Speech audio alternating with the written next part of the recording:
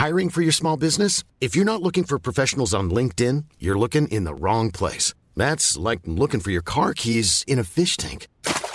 LinkedIn helps you hire professionals you can't find anywhere else, even those who aren't actively searching for a new job but might be open to the perfect role. In a given month, over 70% of LinkedIn users don't even visit other leading job sites. So start looking in the right place. With LinkedIn, you can hire professionals like a professional. Post your free job on linkedin.com/people today. Spring is my favorite time to start a new workout routine. With the weather warming up, it feels easier to get into the rhythm of things. Whether you have 20 minutes or an hour for a Pilates class or outdoor guided walk, Peloton has everything you need to help you get going. Get a head start on summer with Peloton at onepeloton.com. Everyone knows therapy is great for solving problems, but getting therapy has its own problems too, like finding the right therapist, fitting into their schedule, and of course, the cost. Well, BetterHelp can solve those problems. It's totally online and built around your schedule. It's surprisingly affordable too. Connect with a credentialed therapist by phone, video, or online chat, all from the comfort of your home. Visit BetterHelp.com to learn more and save 10% on your first month. That's BetterHelp, H-E-L-P. This is the fabulous Adam Richard, and I have a theory.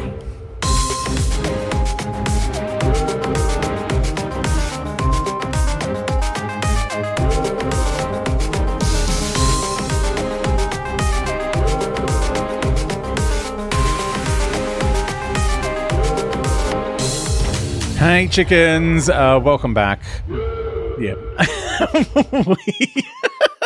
Every time, I love it.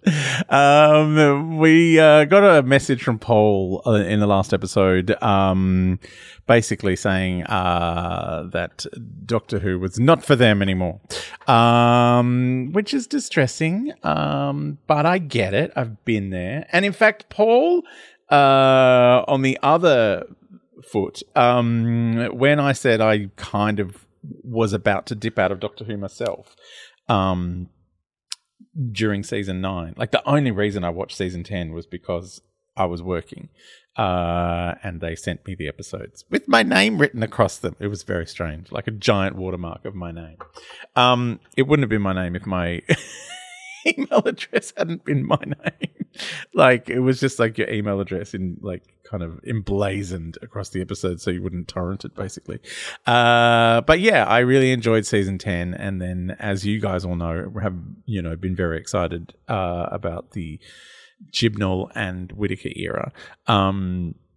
Which, and I totally get if you're like fully into the Stephen Moffat era, that the Chibnall and Whittaker era might have put you off a little bit. Like, it was a very different kind of tone. It kind of, things changed a lot.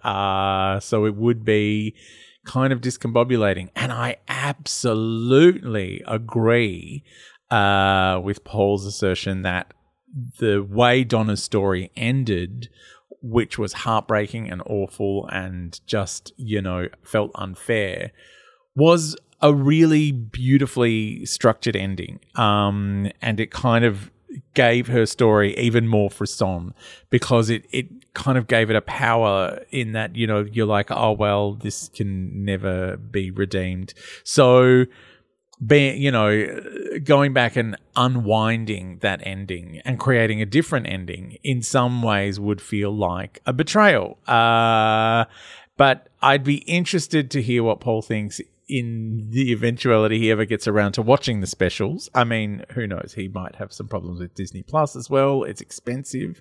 We can't all be watching Doctor Who, which is, I feel weird talking about Doctor Who now, because, you know, we're all watching it because we're excited about it, but it means we all can afford to see it on some level, or we're stealing it. I know some people steal it. I don't advocate it as someone who works in television, because, you know, there goes my pay. If people are stealing the television show I work on all over the place.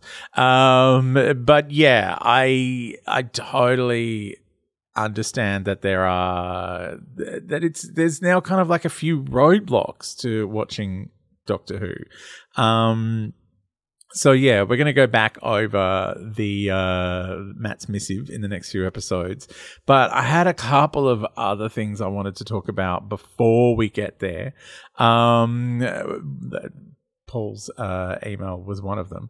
But, yeah, it just kind of felt, just kind of felt sad that Paul had felt like, the specials were undercutting it. And I totally agree. I totally agree that, yeah, when you think of Donna's ending, the fact that it's unfair feels like, that it's kind of got like an Icarus and Daedalus kind of feel to it, like in that she flew too close to the sun, by becoming the Dr. Donna, it was too much. And, the fact that she survived, that she wasn't killed outright is amazing. But then neither was Rose. And Rose was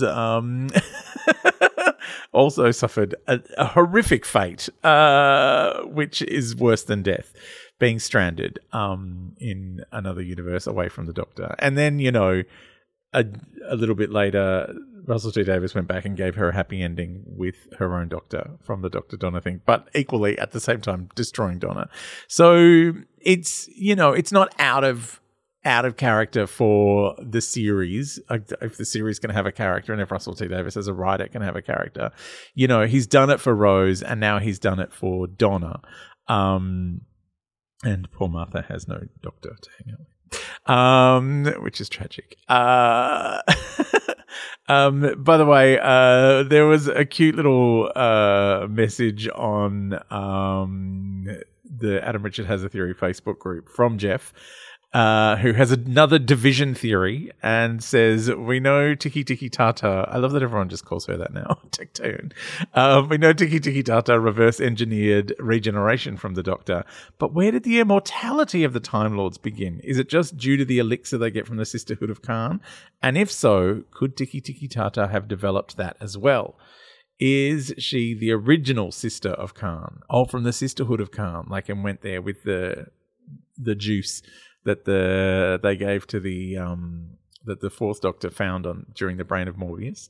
It's kind of interesting that the Sisterhood of Khan and the Brain of Morbius are also kind of an inspiration for the Timeless Child. So maybe that implication is that the Sisterhood of Khan was part of the division, or that Tectone somehow was involved, because all those faces that appear on the screen when the Doctor and Morbius are fighting each other, who are doctors we've never seen before, is kind of the inspiration for the Timeless Child and the Fugitive Doctor, the Ruth Doctor.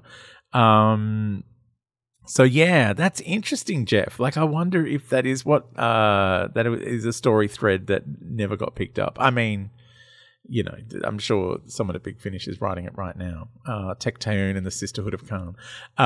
Tiki Tiki Tata, Khan. I don't know why that's a song now, but it is.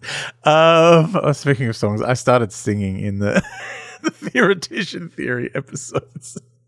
Because there was, I'm reading Afterlife, which is the Matt Smith Doctor, and they go to a Disneyland-esque planet, and there's a song, It's a Small World, and I just started singing it. It's written as a song. It's got little musical notes in the word bubble, so that's what I do in those episodes. If you're a Theoretician Theory member, I read out comic books, including the sound effects, and also singing.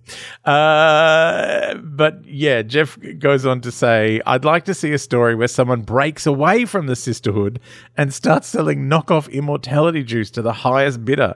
Maybe Davros put a little in the Dalek soup vats at the beginning.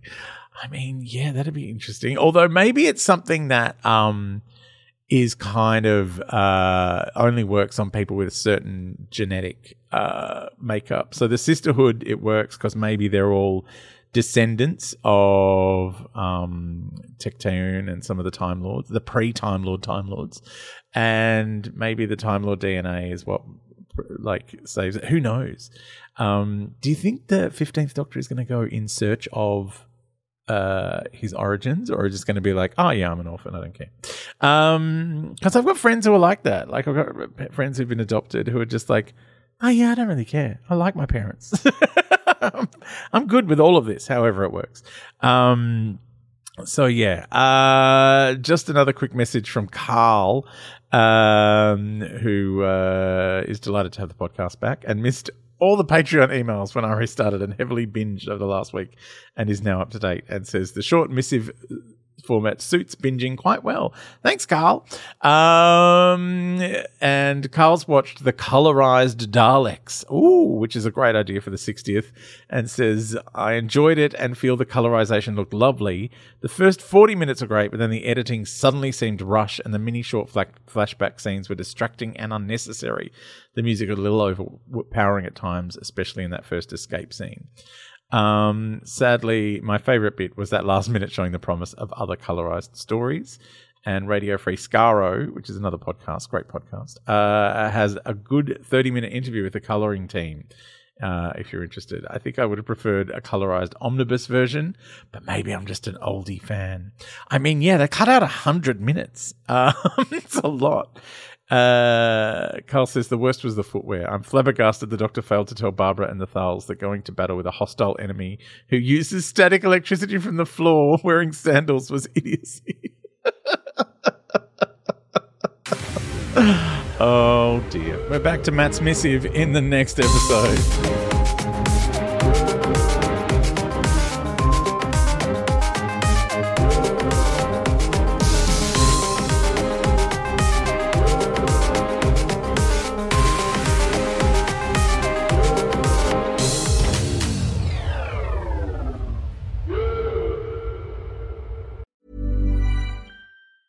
Mom deserves the best, and there's no better place to shop for Mother's Day than Whole Foods Market. They're your destination for unbeatable savings, from premium gifts to show-stopping flowers and irresistible desserts. Start by saving 33% with Prime on all body care and candles. Then get a 15-stem bunch of tulips for just $9.99 each with Prime. Round out Mom's menu with festive rosé, irresistible berry chantilly cake, and more special treats. Come celebrate Mother's Day at Whole Foods Market. Hey, it's Paige DeSorbo from Giggly Squad. High quality fashion without the price tag. Say hello to Quince.